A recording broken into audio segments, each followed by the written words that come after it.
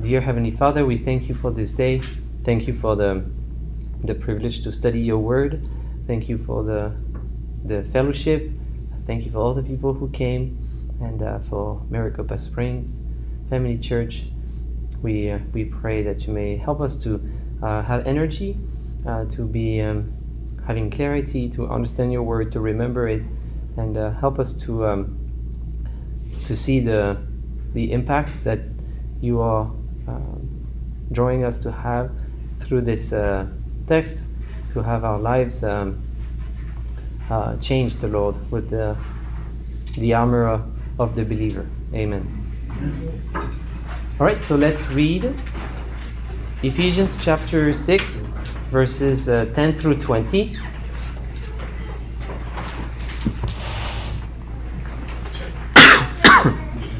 Ephesians chapter 6, verses 10 through 20.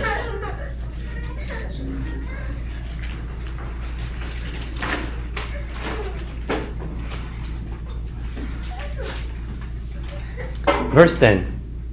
Finally, be strong in the Lord and in the strength of his might. Put on the whole armor of God, that you may be able to stand against the schemes of the devil. For we do not wrestle against flesh and blood, but against the rulers, against the authorities, against the cosmic powers over this present darkness, against the spiritual forces of evil in the heavenly places. Therefore, take up the whole armor of God, that you may be able to withstand in the evil day, and having done all, to stand firm. Stand therefore, having fastened on the belt of truth, and having put on the breastplate of righteousness, and as shoes for your feet, having put on the readiness given by the gospel of peace.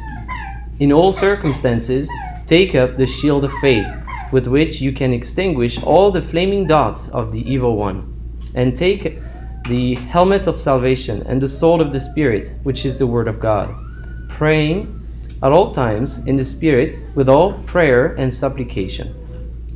To that end, keep alert with all perseverance, making supplication for all the saints, and also for me, that words may be given to me in opening my mouth boldly to proclaim the mystery of the gospel, for which I am an ambassador in chains, that I may declare it boldly as I ought to speak.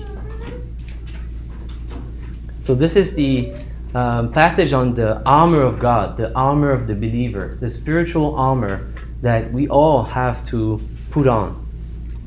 It's a really fascinating portion of Scripture, and so what we'll do, we'll go through different verses through the text. I'll ask you questions and try to lead you to think through what this is meaning, so you can also study the Bible in the very same way, asking questions, observing the text.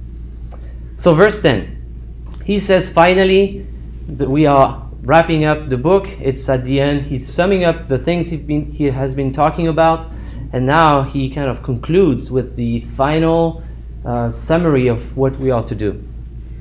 Be strong in the Lord and in the strength of his might. So, according to that verse, what do we need for the Christian life? The Lord's strength. Strength of the Lord. Something else? I said the Lord's strength. The Lord's strength. That's right. So we need the Lord's strength. What does that imply? You have to understand and know the Lord to some extent. You have to have a relationship right. with the Lord. You have to have a relationship with the Lord. That's right. Something else. We're weak. We are weak. See, he says, finally, be strong in the Lord, i.e., you are and I am weak. I don't have what it takes. You don't have what it takes. We need the Lord. There's this verse in the Old Testament that says, it is not by strength, it is not by power, but it is by my Spirit. So here you have it. You just cannot live the Christian life on your own. You need the Lord. That's why he repeats it. Be strong in the Lord and in the strength of his might. See, that means it's going to be hard. We don't have what it takes. We need the Lord and we need His strength. So that's how He starts the finally. So that's the foundation. It's going to be hard. You need the Lord. You need His might. You need Him. Can't do it on your own. You cannot do it on your own. So then we move on to verse 11. Put on the whole armor of God, that you may be able to stand against the schemes of the devil. Verse 12, for we do not wrestle against flesh and blood, but against the rulers, against the authorities, against the cosmic powers over this present darkness, against the spiritual forces of evil in the heavenly places. Therefore, take up the whole armor of God, that you may be able to withstand in the evil day, and having done all, to stand firm. Couple explanations and some phrases. When it says flesh and blood, it's basically a figure of speech that means people. Right? So here is flesh, the skin, all the flesh I have on my body, and then inside there are bones. It's just a way to say everything that's part of a human being by just two terms. So it happens often in the Bible where there would be two terms that are following each other, and it represents the whole. So when it says we do not war against flesh and blood, he's saying we're not at war with people. Okay, another thing is then when he talks about rulers, authorities, cosmic powers, he's basically talking about demons. And in the demonic realm, just as in the angelic realm, you have different ranks. So they are archangels, they are seraphims, they are different types of angels that are ministering and so on and so forth. And here you have different ranks of demons. And so this is what it means. So then the question is, what are we commanded to do? Stand. Oh, sorry, put on. That's good. Put on. Oh, you see that? It says, put on the whole armor of God. Also mentioned in verse 13 in a slightly different way, take up the whole armor of God. So that's the command. You have to put on something. You have to take something. What does that imply? Then we have to shake off something. We ought to take off, very possibly. When you look at the Bible, it says, put off the old man, put on the new self. So we keep that in mind. But again, it says, put on the whole armor of God. If we just look at that, and that's part of it, because put on, but something else that is implied. Equipping, like We need equipping, something else. We're in a fight. We are at war, we are in a fight. So all that you said is all good, but the key is that, look, there's a war. That's the thing. There's a war. So, right, many people have said in many countries, Christianity is just like people are just comfortable, just go through life, and then they have no sense of, look, we are in wartime. So what happens in wartime? Casualties. battles. There are casualties, there are battles. And what about the individual? Fight. Yeah, and that implies what? Before they fight. Training. That they're, Yeah, there's a preparation. Something else? I was just saying that they're training for Yeah. battle. So when you train, are you going to live the same way you lived before the wartime? No. Not even close, right? Because you will have just the disciplines that you have to make. You'll have sacrifices that you have to make. You will have a dedication to certain things that you make, and other things that are just fine when it's peacetime. They just would be unwise or improper in wartime, right? The resources that you have, you focus them on this, on survival, on the war. So in countries, right, the economy slows down. A lot of the finances go towards working for the military, the weapons and so on. So it changes the way you live when you are at war. So now look, many people, they don't think they are at war as Christians, so that's why they live the way they do, right? Not only that, it means that, that's the key thing I want you to remember. We'll talk about something else. It means that you are a soldier of Jesus Christ. You are a soldier of Jesus Christ. He says, put on the armor because you are at war, because you are a soldier of Jesus Christ. You have been enlisted in the army of the King. And so you don't get to say, oh no, I'm not at war, I don't want to serve. You've been enlisted, that's it, you're in the army, and now you follow the orders. And so then the first question is, are you actually a soldier? Are you saved? Somebody said earlier, that was you, Jason, that we need to have a relationship. Be strong in the Lord. If you're not in the Lord, well, you have no business getting any of his armor. You're not in his army. You are in the army of the devil, really. You are on the other side. You are on the side of darkness. And so, are you a soldier? So we'll talk about it with the different armor pieces. You'll clearly see. Do you have the truth? Do you have faith? Do you have a righteous life? If you don't have any of those things, look, you're not even a Christian. You're not even a soldier. So you need to be saved. You need to repent. You need to trust in Jesus. He died for your sins. And that he calls you to repent. Now you don't live the way you want. Now you're a soldier. You follow the orders. You follow the Lord. You serve him your whole life. You live for his kingdom. And he rose, so he is the victorious king. And that's very important.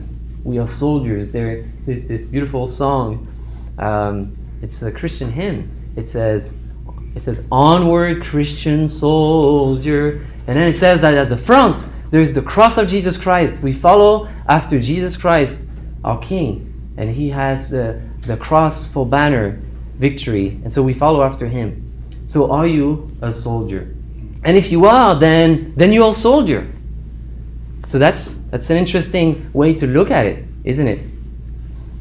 So there's a verse I'd like for us to take a look at. It's in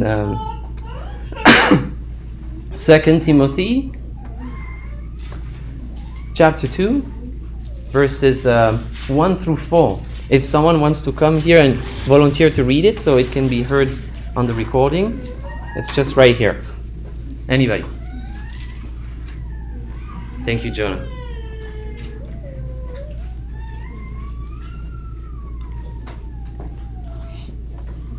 This one? Yeah, just right here.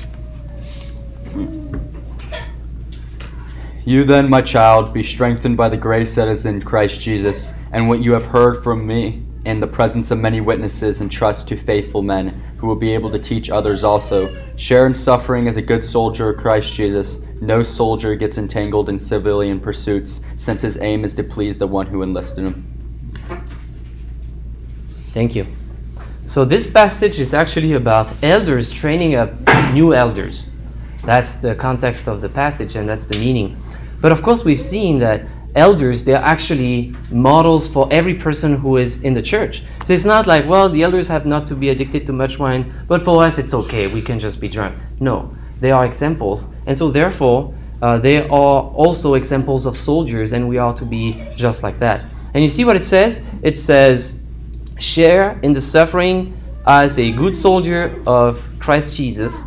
And then it tells us about what that means. No soldier gets entangled in civilian pursuits, since his aim is to please the one who enlisted him. So that really encourages me to use my time, even when I'm not working, to do things that are going to be, yes, sometimes to rest and entertain and play, but also to do other things that are useful, are going to be glorifying God, taking care of my family, reading books, right? In addition to reading the Bible and daily devotionals, just trying to use the time that is not entangled in civilian pursuits. Trying to make the most of my time, like we are told earlier in the book, to redeem the time. And then the aim to please God who enlisted me in his army. So we don't really ask those questions, do we? How can I use my time to please the one who enlisted me, with the view that I'm a soldier in his army? And so what can I do to make the army just move forward? Train, right? Train. Very important. I mean, Jesus said, I sanctify them, I sanctify myself for them. He said, he was growing in holiness for the sake of us. And so I remember a French blog post where fellow believer was saying, reading for others, right? So I read, I train, I grow for others, of course for God first, because that's commanded, because I want to please Him, but also for the others and the army and just reaching the lost and so on. How about this one? For my kids, right? For my wife. And so this idea that I am not oblivious to the facts that there are many civilian pursuits that are just not proper for me, because I have only one life, like Pastor really told us not too long ago in a sermon. And then my life is meant to be a soldier of Jesus Christ. And so I have to be very intentional. Yes? What was the 2 Timothy verse? 2 Timothy chapter 2 verses 1 through 4. Thank you. Yes? Yeah, it's funny because I don't think we see it as warfare. We don't see it as spiritual warfare. I think it's a miss. Most Christians that are in their day-to-day life, I don't think they see or identify themselves as a soldier. You know, they don't see that. It's, you know, it's almost kind of, it's encouraging to think of that way as a guy, because, you know, that's kind of a cool thing. You want to, you know, but to identify that and know spiritual warfare and to see this as training, I think is a cool perspective. And knowing that you have the other side, which is an organized force, the demonic, right? It's an organized thing. It says rulers, and you know, it's an army. You know, it's an organization. I think it's weird. The Screwtape letters, right? C.S. Lewis. That's a weird perspective. I never considered that, but it was really interesting. It opened my eyes. Good point. Yeah, that's good. So let me make a comment on that then. The other side, like you just pointed out, is organized. It has ranks. And so people today, they think, some Christians or professing Christians, they think that they can be, quote unquote, the lone ranger, or you could put it this way, the lone soldier, just doing their thing on their own. Look, it's an army. You're part of other Christians. You are to be in fellowship with what Paul says are, quote, fellow soldiers. It's mentioned several times, Philippians 2:25, Philemon 1:2. They are fellow soldiers. So you ought to be with the others. And in an army, not everyone has the same role. They are complementary. They support each other in many ways. And this is really how progress is made. Someone is injured, he's going to be helped out. And someone is discouraged, right? And so on and so forth. And so that means that we are to be part of a local church, a local army for the King. And we also have to be in fellowship. That's very, very important. There's no one-man army. It's really we are together behind the King. And again, that's also implied in this passage and in the rest of Scripture. But what or who are we at war with? So this is a war with whom? What about the younger ones? So we just saw that Paul says we are at war, and we need an armor. So this war against is it against other people? What do you think? Someone. Well, it's written that you may be able to stand against the skin of the devil, for we do not wrestle, or we are not at war against flesh and blood, but against the rulers, against the authorities, against the cosmic powers over this present darkness, against the spiritual forces of evil in the heavenly places. Okay, what do you think that means? You were about to say something, maybe. No? Take a stab at it. Try it. That we...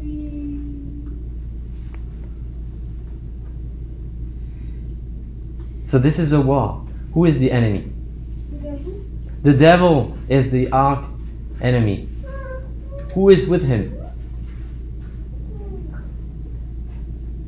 Anyone who isn't of God?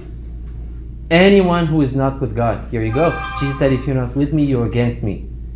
Caleb, who is with the devil in this war against us, Christians, and God? Everyone who doesn't know Jesus Christ. Okay, very good. Someone else. Something else we've not mentioned yet that Donair's read, but we need a word.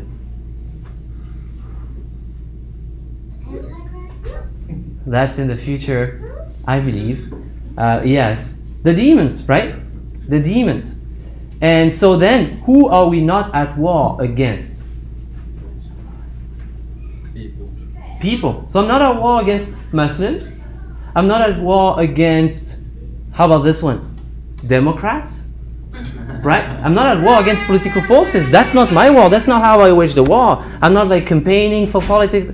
This is just not going to cut it. That's just the war we are enlisted in. That's not like that, right? And I'm not at war against people at work who are sometimes nasty. I'm not at war with them. I'm not wrestling against people, but against spiritual forces that are coming from the heavenly places. Okay? Please turn to 2 Corinthians 10, 3 through 7.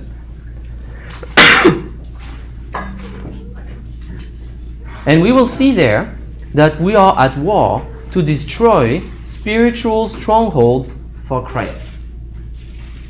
2 Corinthians 10, 3 through 7.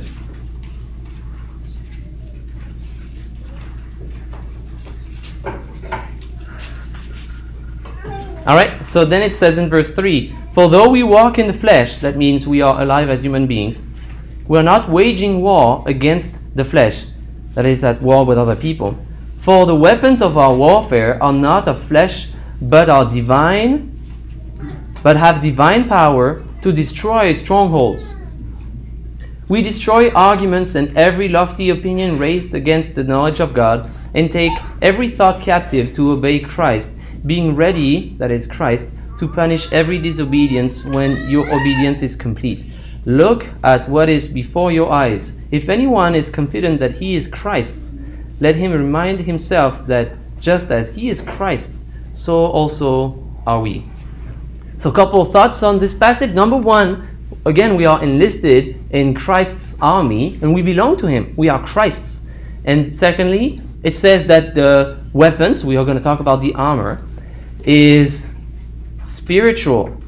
It is from God, it is divine, and it destroys strongholds. So think of a castle and then or a wall, and every stone is a lie, is an idea, is a thought against Christ, against God, against his word. And so that we just don't say, "Oh, look, there's just a lot of lies. It's like a wall in people's minds, and there's nothing I can do about it." No, it says we are to destroy those things. That is, we are to just show how erroneous they are, how irrational they are, how false they are, and we have to be ready, therefore.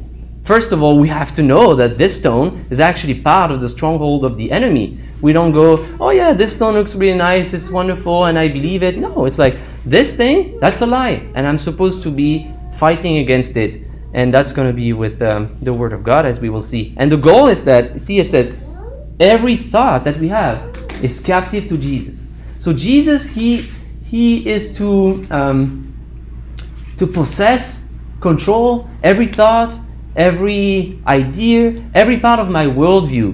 He just controls everything in my mind. If the Bible says that God created the world out of nothing by his word in 6 literal days, well, that's what I believe, because that's the truth. That's from God. And all other things that God says in his word, this is what is going to take down the strongholds, the lies from our times, and we are going to put everything captive under Jesus Christ. And that's going to take those spiritual, divine weapons. Before we move on to the actual armor, verse, according to the section we just read until verse 13, what is the end goal? What is the end goal of us putting on the whole armor of God?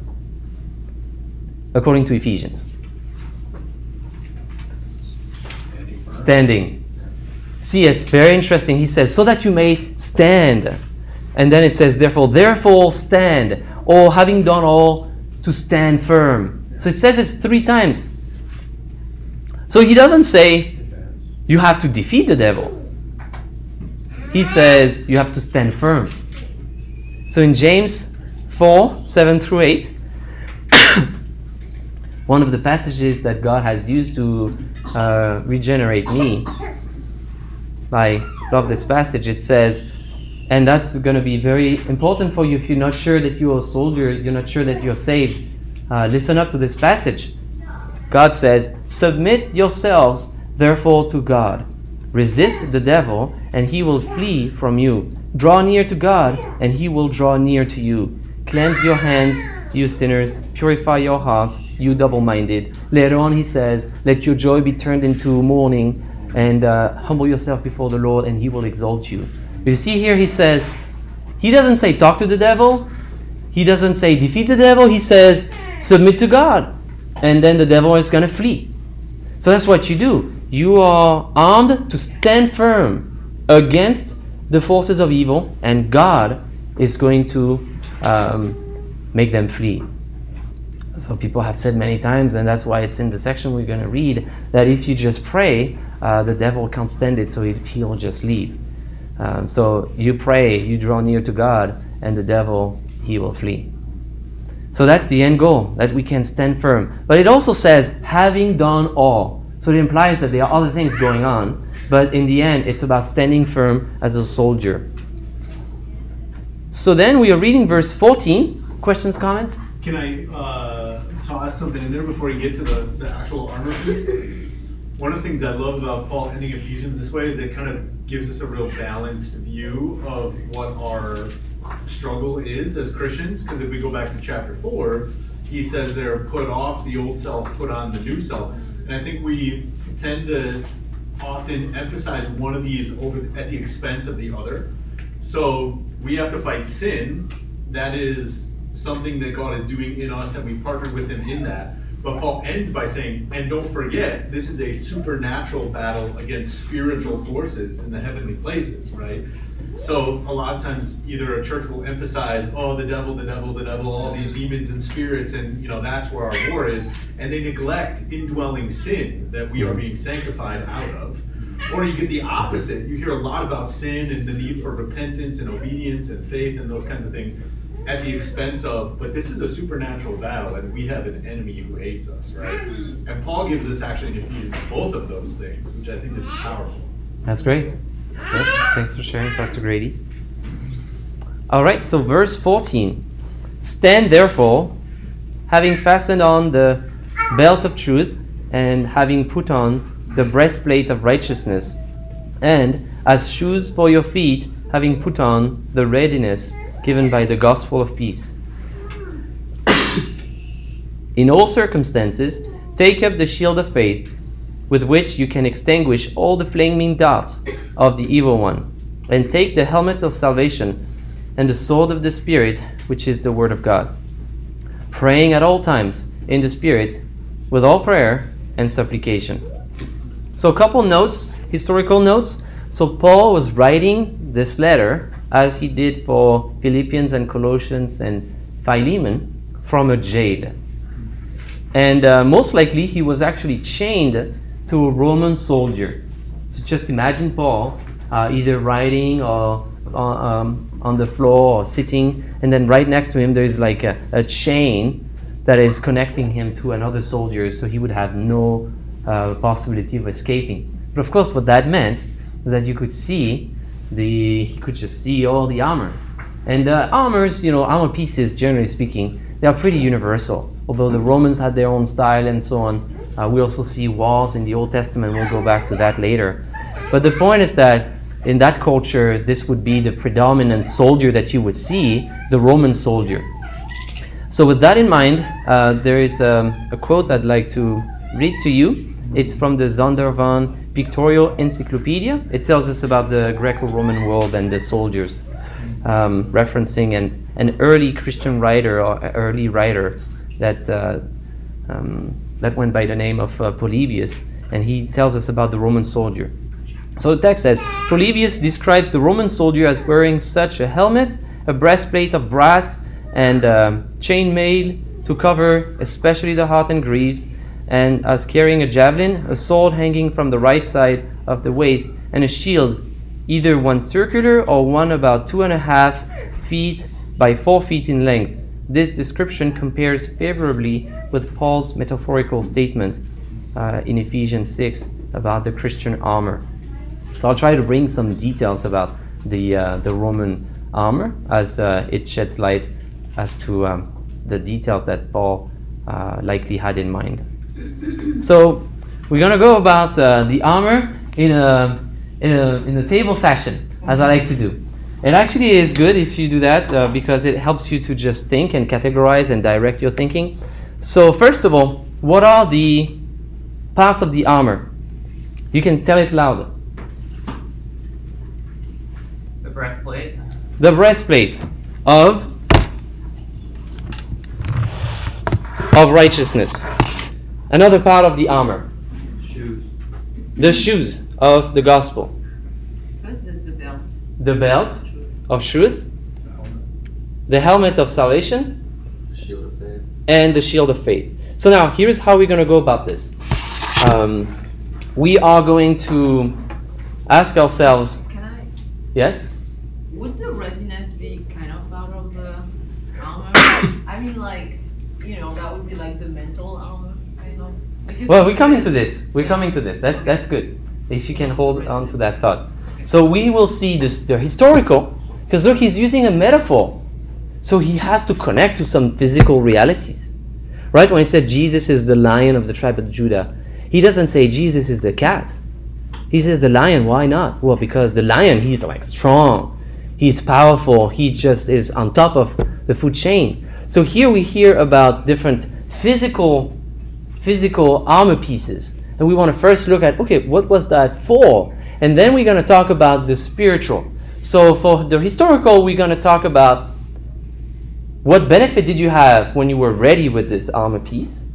And then we will talk about the flip side. What were you exposed to if you didn't have it?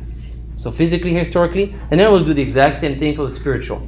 We'll start first with the literal, historical details. So let's talk about the belt. What was the use of the belt? What did you have when you were ready with the belt? Anybody knows?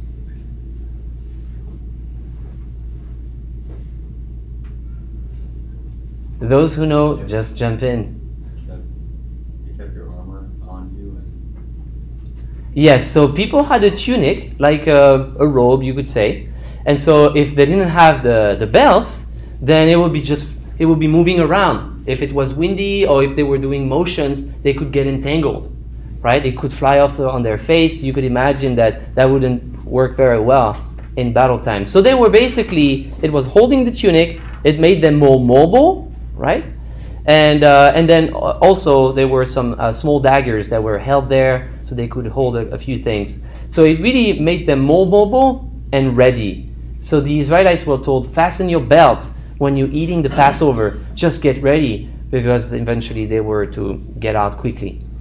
And so if they didn't have that belt, what were the soldiers exposed to, or what was the consequence? They can trip. They could trip. Something else? I just said that they could lose their sight if it flies on their face. Yeah. So they could be, they could be blinded. They were exposed. They're immobilized. what's that? Immobilized. Yes. So they were encumbered. I also like to say that they were the belt. In a sense, it's like it's protecting you from exposing your nakedness. Right? That's why we have a belt even now. So then we move on to the spiritual. What spiritual benefit do you have when you're ready with your belt? Because of course it's the belt of truth. So now we're looking at the second part. We're looking at the truth part. We connect it with the belt, which is going to inform what the truth is doing. So what benefit do we have when we have the belt of truth? We won't be carried. It reminds me exactly the verse, not being children carried to and fro from every wind of doctrine. That's right. It's in the chapter 4 of Ephesians. And I can't keep myself of thinking like the belt. I was actually just like today is where you carry your weapon. So as you were saying, they had the dagger, but also the belt had where they had the sheaths as well for the sword. and I can't remember what reference it is, but there's one that says that the word of truth is like the sword, that the two-edged Right. sword. Is it the two-edged sword that cuts, Yeah. the light from the truth, So I'm thinking, like, is it something that has to do with it? Like, when you have Yeah. this weapon of the word, and this is like what cuts Yeah. what's wrong and what's right. No, I think it's connected because truth is connected to the Word of God. Now, I actually thought about that at first, but then the actual gladius or the sword that we will see later, it was attached with kind of a leather thing that went in diagonal on the breast like that. It was not actually held by the belt. The dagger was a small dagger there. But in the end, right, the truth is connected to the Word of God, so that definitely aligns with that. So the truth here, we see that you are prepared for battle. You are protected from being blinded. You are protected from of course, who are we at war against? We just said Of course, the devil. What is the devil most known for? Lies. Yeah, he's the father of lies. So here you go. You are at war with the devil. You don't have the belt. You are out of spiritual weapons here. You're going to be in big trouble. Yes? Is it saying like the truth, like it holds everything together? Like that's like the main part. Like you have all these other things, like pieces of armor, the belt, like holds it all in, which is the truth. Like that's like the biggest thing. Yeah, I mean, it definitely holds a lot of things. That's correct. I mean, then technically it wouldn't be connected to the breastplate. It will be on its own. But if you look at the whole scripture, where we see more than the nitty-gritty details of the history, but you look at just the whole counsel of God, the truth upholds everything. Without the truth, there's nothing. The truth is eternal. It's from God. So it's good. Yeah. And I really like that, Yeah. Anna, because he a little bit later, right down in verse 17, he makes a distinction of the sword of the Spirit, which is the Word of God. So I think he actually has something even greater than just the scriptures in mind here, right? If Satan is the father of lies, Jesus says, I am the way, the truth, and the life. Mhm. So certainly the scriptures are true and they point us to Right. Jesus, the truth. Mhm. So I think we're even dealing with a concept that is bigger than just the Word of God. Certainly the Word of God is a part of it, but Right. it's this thing that binds it all together. Right. That's good. So we're looking at God Himself, and an ancient known theologian has said, all truth is God's truth. So truth is everywhere, and it's from God. And so, of course, the devil is filling the world with lies, and so we have to identify the belt and then have it, so we can fight against the strongholds and every idea that's opposing Christ. And if we don't, we will be susceptible to the deception of Satan, to lies, and so on. I'm sorry, I just, can I throw one other thought? Oh, yeah. I know you're teaching. Let's but do it. One of my favorite scenes is when Jesus is standing before Pilate, and Pilate says, what is the truth? And he's literally looking truth incarnate in the face, and he can't see it. Right. So I just love that idea of like Jesus encompasses all that is true. Amen. Thanks for sharing. Yours doesn't say gird up your loins, because I mean, the idea is your weakness, the most soft spot, the most, and here it is. Christ is the one that's going to protect you in the, Yeah. So you're being protected by Right. the truth in your most weak areas. So. That's right. And so the Romans, they had actually something that was pending on their belt, and it was actually making some noise along with the cleats, and so people heard them coming, and it was kind of making the opposing army actually super scared, because you had like thousands of people just marching, and all the belt with the little tinkling things, and it was like, well, this is the truth. Like, it scares the devil, and it just does. So, and it protects us in our weak spots for sure. I think it can also keep you firm, like, because if the idea is like the belt puts it together, and you can trip if you don't have a belt. So the same is with Right. the truth will help you firm. Amen. Instead of like, Yeah. All right, we move on to the breastplate of righteousness. What was the historical use of the breastplate? The breastplate was a piece of, like we heard, they have different kinds, but essentially it was a protection over here. And it could go all around with small pieces that were flexible, so it would be maximum movement. It could be a chainmail There were many different types, but anyway, so it was protecting the upper body. So what was the historical use to dig deeper? Protect yourself from mortal wounds. Here we go. Vital organs such as the heart and the lungs were protected. You wouldn't use the breastplate for your elbow or for the knee, I meant, or for the leg. Well, not really, because if you couldn't just have a ton of weight and motion restricting accessories all over your body, so you were going to use it where, look, you take a shot here, it's over. And so it really, if the people didn't have it, they were vulnerable to body kill shots and their hearts were exposed. So now we move on to the spiritual. What is the breastplate of righteousness spiritually beneficial for us if we have it?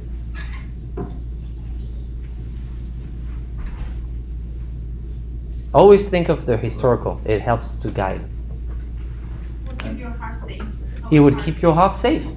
I mean, you think that you can just live in sin and you'll be fine? Your heart will not be influenced and you want to have wreck in your life? Look, it's going to kill you. That's how it works. Right? John Owen said, kill sin or sin will be killing you. You don't have the righteous life? You will just be pierced to the heart. You will have like a life that's going to be in just high danger. You need the righteousness. And that's, of course, just like for the truth. Actually, all these items, they are of God. It's not just meant to be the armor of put on the armor of the Roman soldier. That's not what it says, right? It says put on the whole armor of God. So it's the truth of God, the truth of Christ. It's the righteousness of Christ. And on it goes. It's all of God.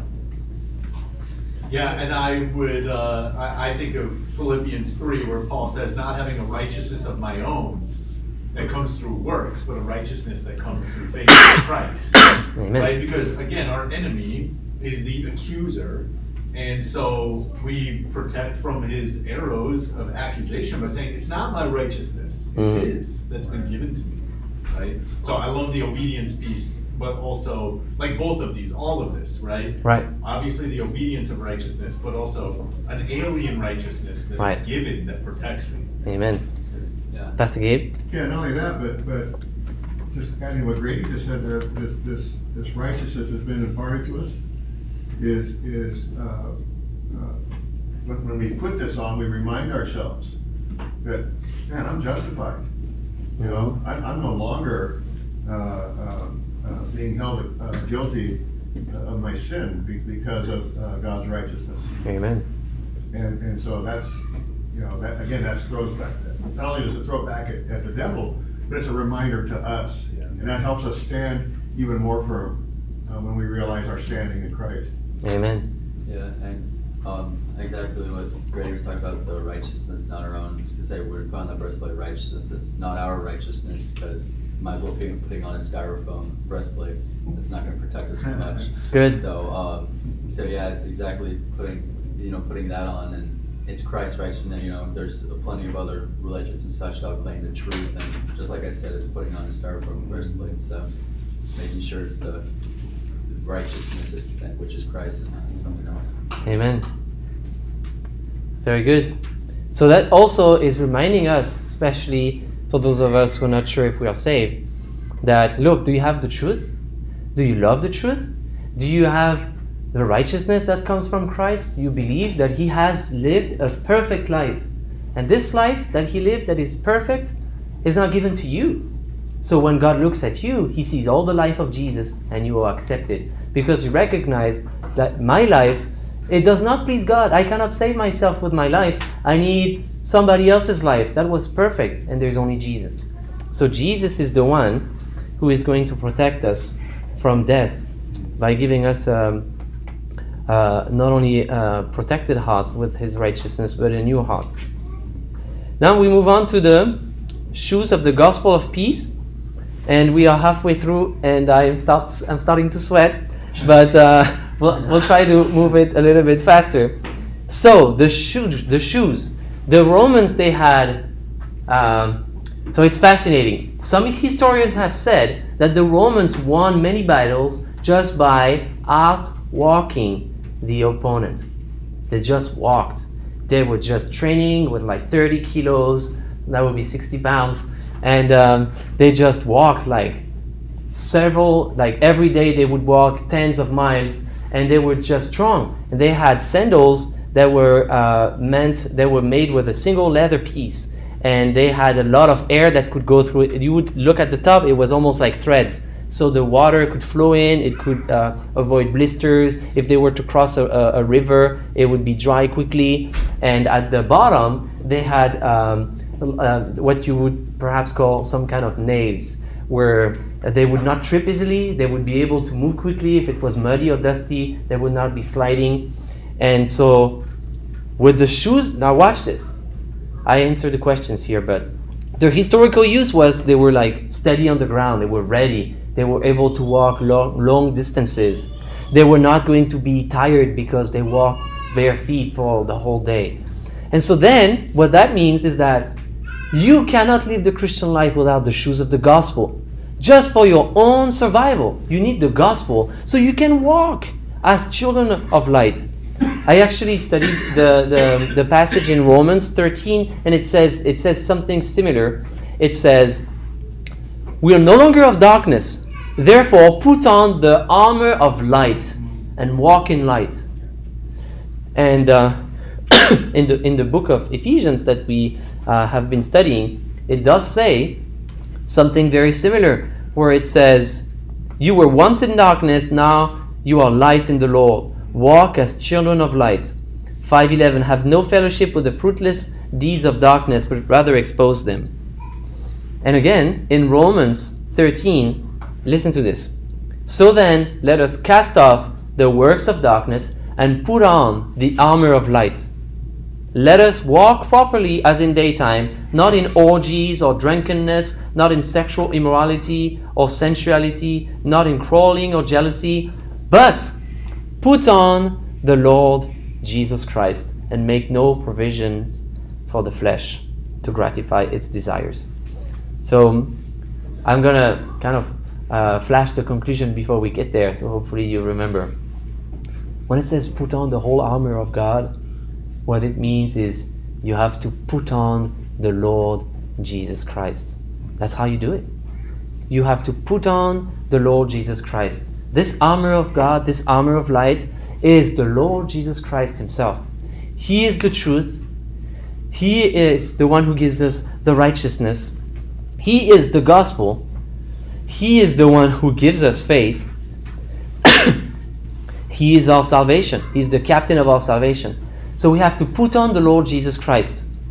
And that's how we can walk in our lives, in the light, through the gospel. So here, the gospel of peace, the shoes, what that tells us right off the bat is that the gospel is not just for unbelievers to get saved.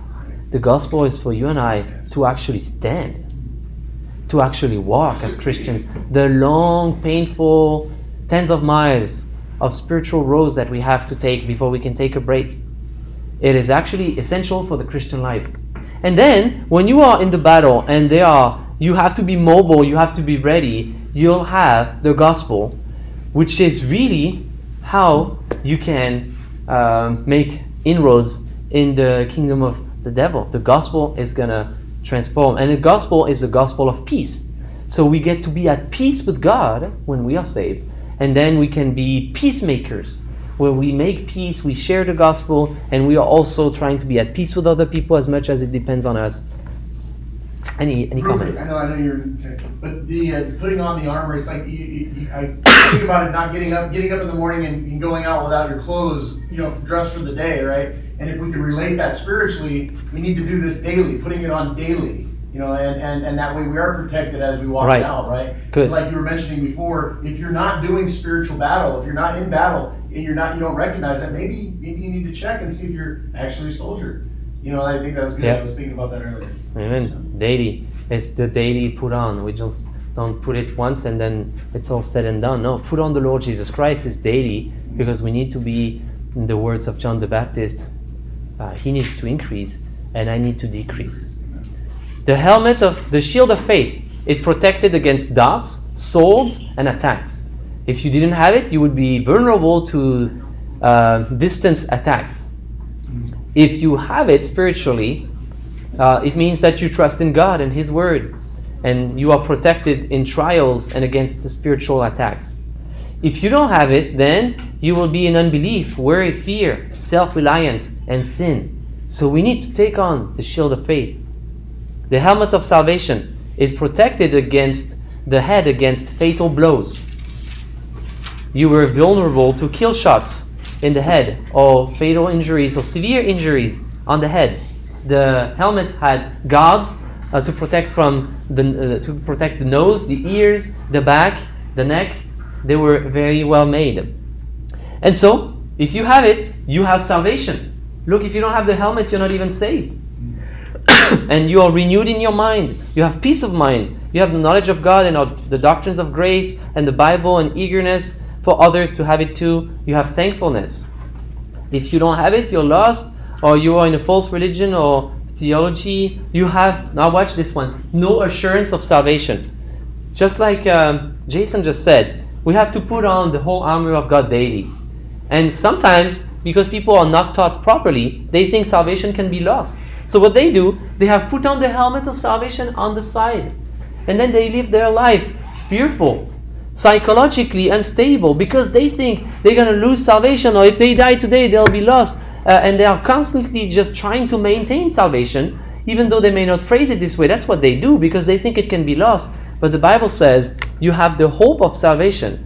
It's the helmet of the hope of salvation according to 1 Thessalonians. And in the Bible, a hope is a sure promise of God.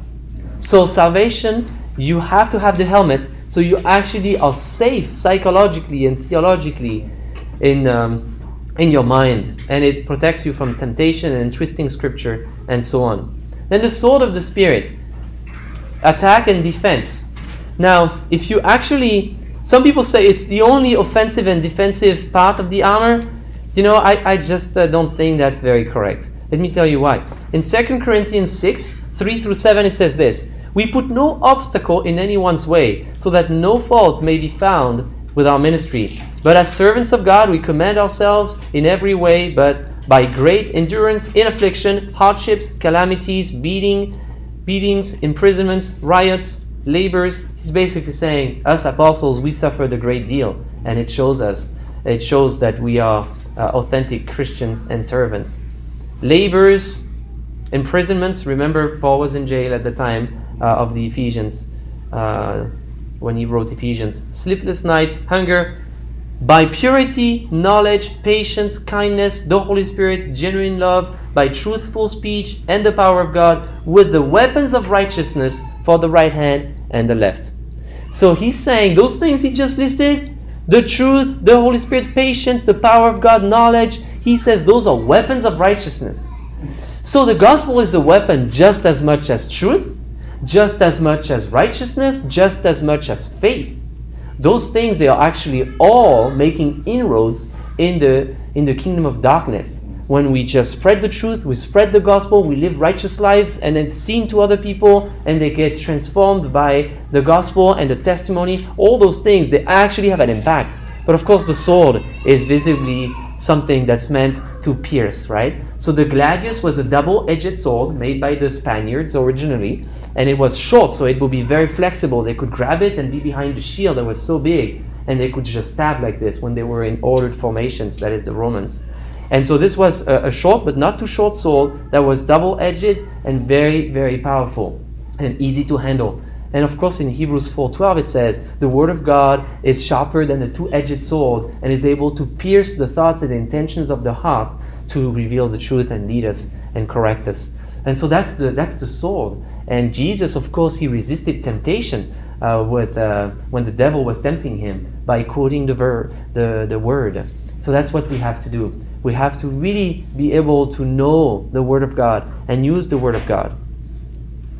And in conclusion, I want to let you with this one truth. It's the most important thing that I'm going to say today. You have to put on the Lord Jesus Christ. Why? Because He is the ultimate warrior. He is the one lead soldier. And He is the one who is a one man's army. He is the one that He will come back. And He will have righteousness with the right robe. He will have the sword coming out of His mouth. He is the truth Himself. The truth itself. He is the author of our faith. He is our Savior, the captain of our salvation. And in the Old Testament, it talks about God this way. Isaiah 59. For our transgressions are multiplied before you, and our sins testify against us. For our transgressions are with us, and we know our iniquities, transgressing and denying the Lord, and turning back from following our God, speaking oppression and revolt, conceiving and uttering from the heart lying words. 14. Justice is turned back, and righteousness stands away, for truth has stumbled in the public places or public squares, and uprightness cannot enter. In other words, we don't have any of those things. But then it says, truth is lacking, and he who departs from evil makes himself a prey. The Lord saw it, and it displeased him that there was no justice. He saw that there was no man, and wondered that there was no one to intercede. Then his own arm brought him salvation, and righteousness upheld him. He put on righteousness as a breastplate, and a helmet of salvation on his head, and put on garments of vengeance for clothing, and wrapped himself in zeal as a cloak. And then in Job 29:14 it talks about God clothing himself with justice and righteousness. Isaiah 11 as well says the same thing. Faithfulness, the sash around his waist.